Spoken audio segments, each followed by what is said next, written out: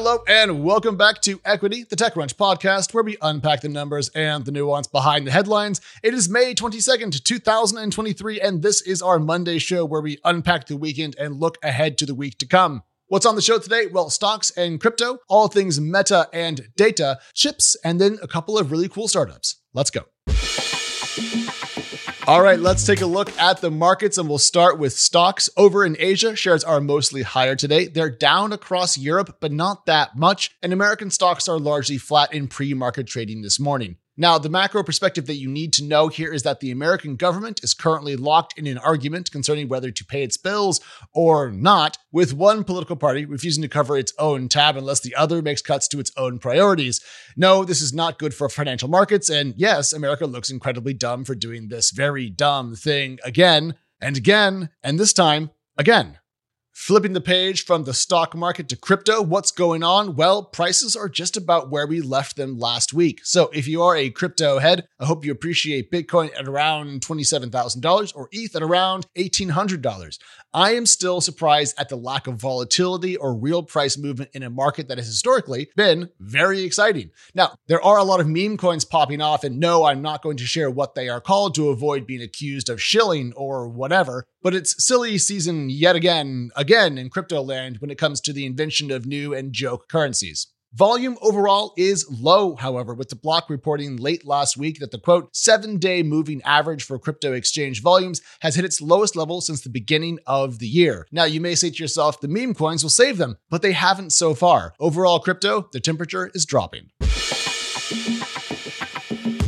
Much like yourself, I have completely lost track of all the fines that Meta has paid to the EU over time. It feels like a never-ending list at this point. However, there's a new one this morning, so strap in. According to TechCrunch's Natasha Lomas, the European Data Protection Board, or EDPB, has announced that Meta has been fined 1.2 billion euros, which the board confirms is the largest fine ever issued under the bloc's General Data Protection Regulation, better known as GDPR. Actually, the prior record went to Amazon, which got hit by an $887 million fine back in 2021. Meta, you're now in first place. So what did the company do? Well, Meta's sanction is for breaching conditions set out in the pan-EU regulation governing transfers of personal data to so-called third countries, in this case, the US, without ensuring adequate protections for people's information. And what's funny here is that European judges have previously found that US surveillance practices actually conflict with EU privacy rights. So if you take EU data and bring it to the US and then we spy on it, the EU is mad. Anyways, what's next? Well, Facebook has been hit with a formal suspension order requiring it to stop exporting European Union user data to the US for processing. We'll see if they do that, or we'll see if there's another fine coming up in 6 months.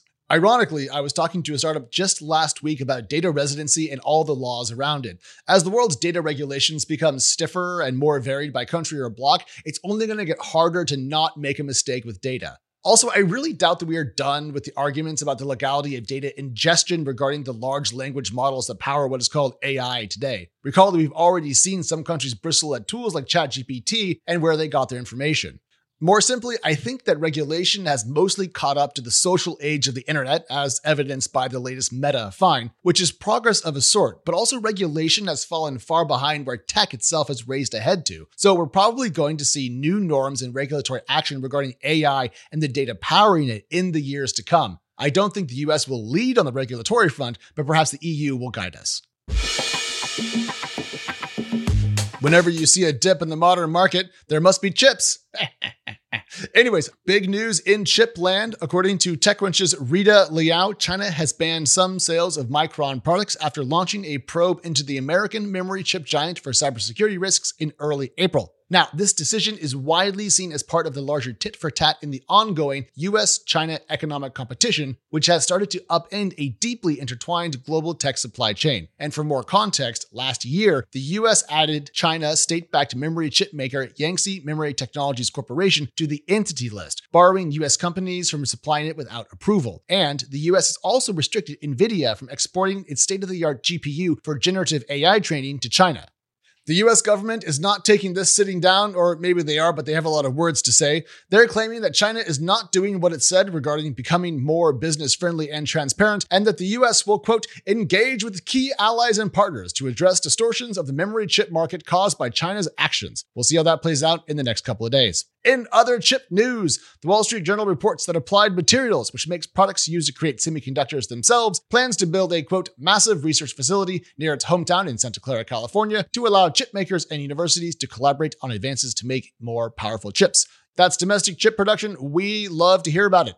And elsewhere, the Times reports that the recent CHIPS Act in the US is spurring dozens of projects in the country against concerns of a skilled labor shortage. So if you are pivoting out of crypto, try semiconductors. Put away China, put away big tech, put away crypto. Let's talk about some startups. And the first one for you this morning is called Patient 21.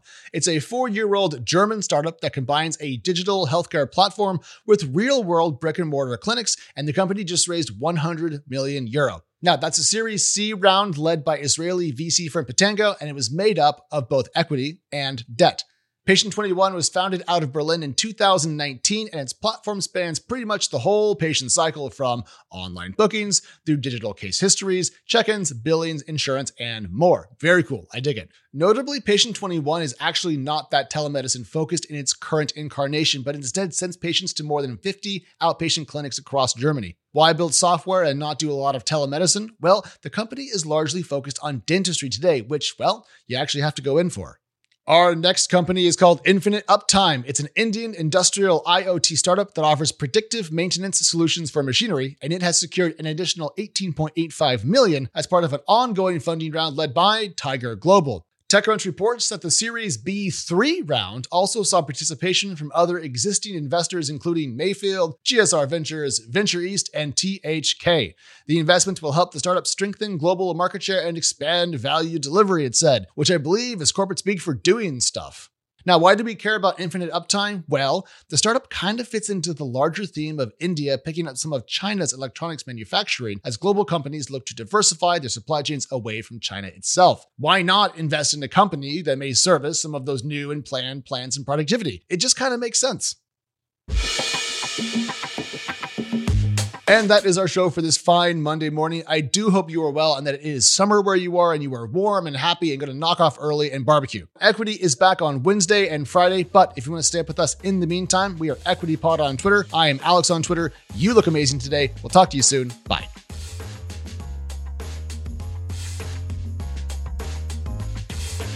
Equity is hosted by myself, editor-in-chief of TechCrunch Plus Alex Wilhelm, and TechCrunch senior reporter Mary Ann Azevedo. We're produced by Teresa Loconsolo with editing by Kel. Bryce Durbin is our illustrator, and thanks to the TechCrunch audience development team and Henry Pickavet, who manages TechCrunch audio products. Thank you so much for listening, and we'll talk to you next time.